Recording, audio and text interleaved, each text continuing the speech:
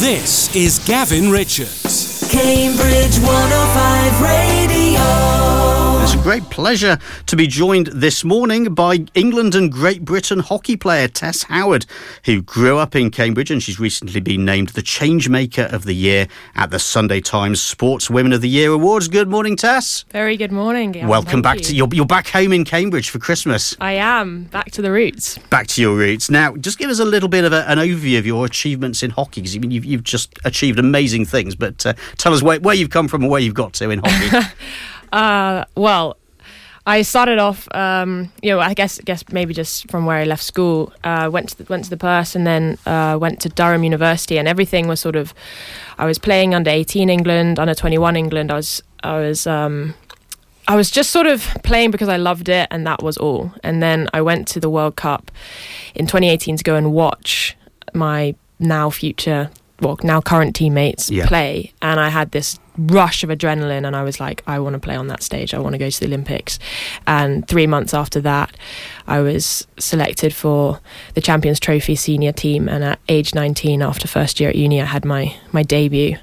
It's been sort of a whirlwind 5.5 years since then. That's when you had your revelation to go professional, basically. Yeah, it was a huge moment, and I don't know what happened, but it was like some sort of spark of energy came within me, and I thought, if it's strong enough that I feel it now, it's going to carry me through, and the dream started. And then you really sadly missed out on the Tokyo 2020 Olympics, which were, of course, played in 21, but you sadly missed out on that due to injury, didn't you? Yeah, 100 days before the Olympics, I ruptured my ACL, which is, I think, is quite high-profile injury now. I like to think it's quite an elite group of people who get it. But yeah, it was a year out of rehab, and just had the thought of playing at the Commonwealth Games in my mind as my rehab focus. But you more than came back from that sort of setback, I guess, to score in the Commonwealth Games last summer. How did that feel? It was unbelievable. I talk about the feeling of the wall, that's what we called it, the huge stadium that was played at Birmingham, and just the crowd's roar. We were, after we won the gold, we sang Wonderwall to the wall, and it felt it was an incredible experience. And just to be at a tournament like that after the year that I had, and to play a part and create history for the first time, we won it. And at a tournament on your home turf in England as well, it must have felt pretty special. Yeah, and to do it a week after the Lionesses had won the Euros, it was just like, this is the summer of women's sport. Now, the recent award at the Sunday Times Sports Women of the Year, that I suppose puts the icing on the cake for a piece of work that you've been doing for a long time, and that's the sportswear, the inclusive sportswear initiative. So shall we? Let's get a bit of background on this initiative, which is really amazing. Sure. It all started with my dissertation at Durham. So I ended up splitting my year when I went into the full-time GB programme, and I did my degree over 5 years.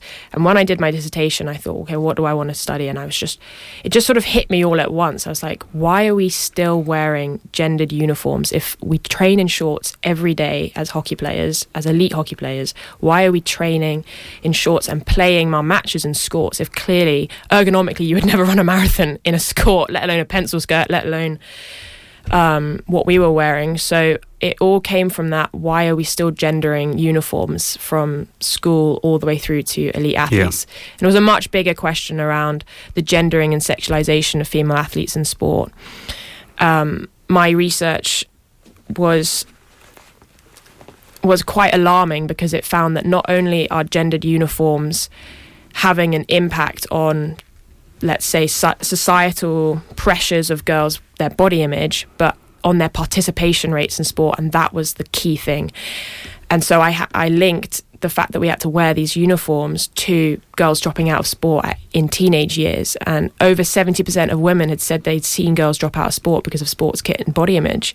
And I just thought, how can we still be having uniform policies that are deterring girls from wanting to play sport if the whole purpose of sport should be just to play and enjoy and feel free?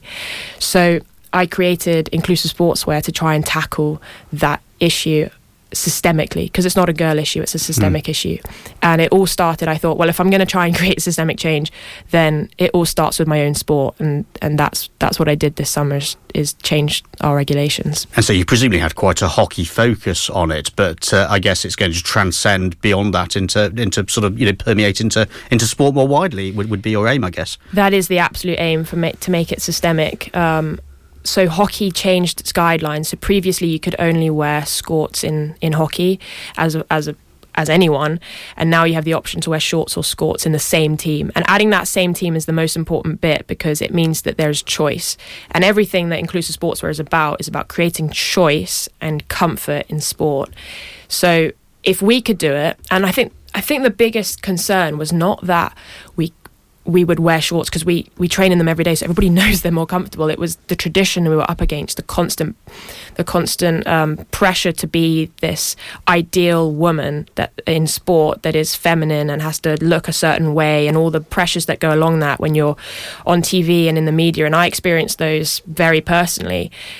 So it was about who was going to be first, and my teammates got together and I presented them this idea that we would be the first to do it, and it was like, yes, okay, let's be the first ones to do it, because if we can do it, then the grassroots can do it, schools can do it, and then hopefully other sports like gymnastics, like netball, like cricket and tennis can explore their own uniform and about what will actually have both a performance and a participation impact.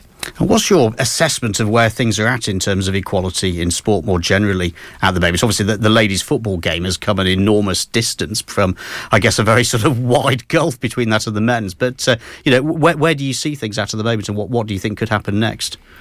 Well, I think it's the fact that the women had to win the Euros in 2022 to get the attention that they do deserve right now is kind of sums up where the women's and men's games are. It is so drastically unequal. It's hard to even put into words. But in some sports, it's getting much better. And in terms of sponsorship, like we just had this, we had the most recent news that said that next year, women's sport as a whole, I think it is grossing over £1 million. So it's clearly an investment worth taking for any sponsor.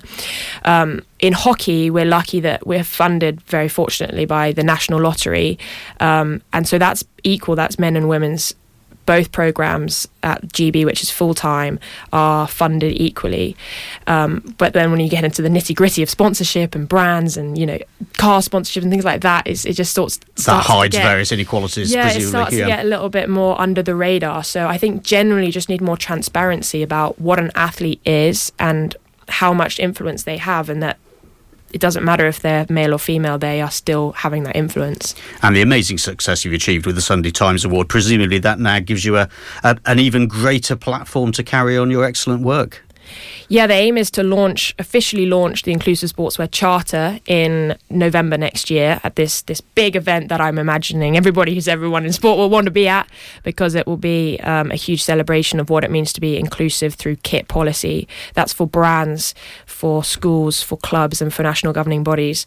And I just hope that it will have a ripple effect through the sports industry, so that we approach sports kit in a different way, have a different attitude to it, especially in schools where you have a person's whole life in sport so delicate at age 10, 12, 14. And if something is going to stop them wanting to continue playing sport for the rest of their life, that's a health issue, that's a mental health issue. And I think if we can just put the purpose of sport back into the sports kit policy, then I think you could see a huge amount of change in enjoyment. Really powerful words. And not just the Sunday Times, but you've had some exciting news from the Telegraph, haven't you? Hot off the press. Hot off the press. Can you believe it? They named me as one of the top 50 most influential women in sport. I think I was number 36, and it's just a bit bizarre because Mary Earps is number 1 and Billie Jean King's number 2, and I'm like, how am I even in that list? That is crazy. And Mary Earps has won the BBC Sports Personality of the Year. I mean, do you think I think that's 2 years in a row we've had a female winning that. Do you think the tide is turning now, finally? Yeah, 2 Lionesses, Beth Mead last year. We were there as a England hockey team, celebrating there with them. Yeah, I mean, the tide is definitely turning. I just think the authenticity of female athletes is just something that people want to get behind. They want to get to know them, and there's always been this like, okay, so they're a female athlete, what else do they do? And now I think it's like, they're a female athlete, that is really cool, and it's just that. Well done with the Telegraph being number 36. That's no mean feat in the most influential sportswomen of the moment.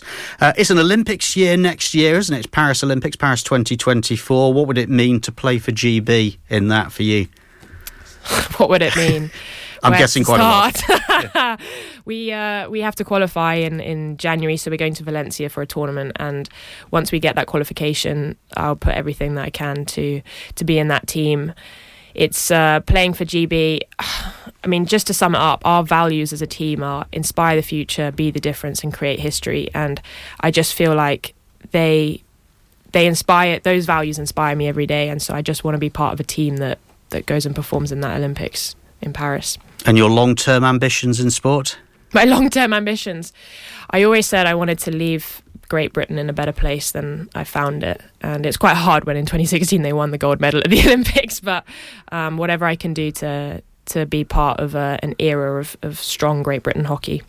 It's a real privilege to welcome you to the studio today, Tess. Amazing success in sport. Cambridge should be very proud of you as one of their own. Do you want to know your elf name? We've been talking elf names this morning.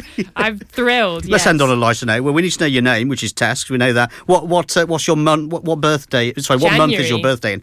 Okay, well, this may come as a disappointment, but your elf name is Pudding Plum Bottom. I'm afraid. Mine was Snuggles McJingles. So we've been doing guest and listener elf names this morning. You've got a Christmas song nominated for us, haven't you, as well? I do. This goes out to my teammate Fiona Crackles, who this is her favourite song. And a couple of days ago, we were having our last Christmas Eve training session, and we played this right at the end. Thank you very much indeed for coming in this morning, Tess. Thank you so much. It's the most beautiful time of the year. Lights fill the streets, spreading so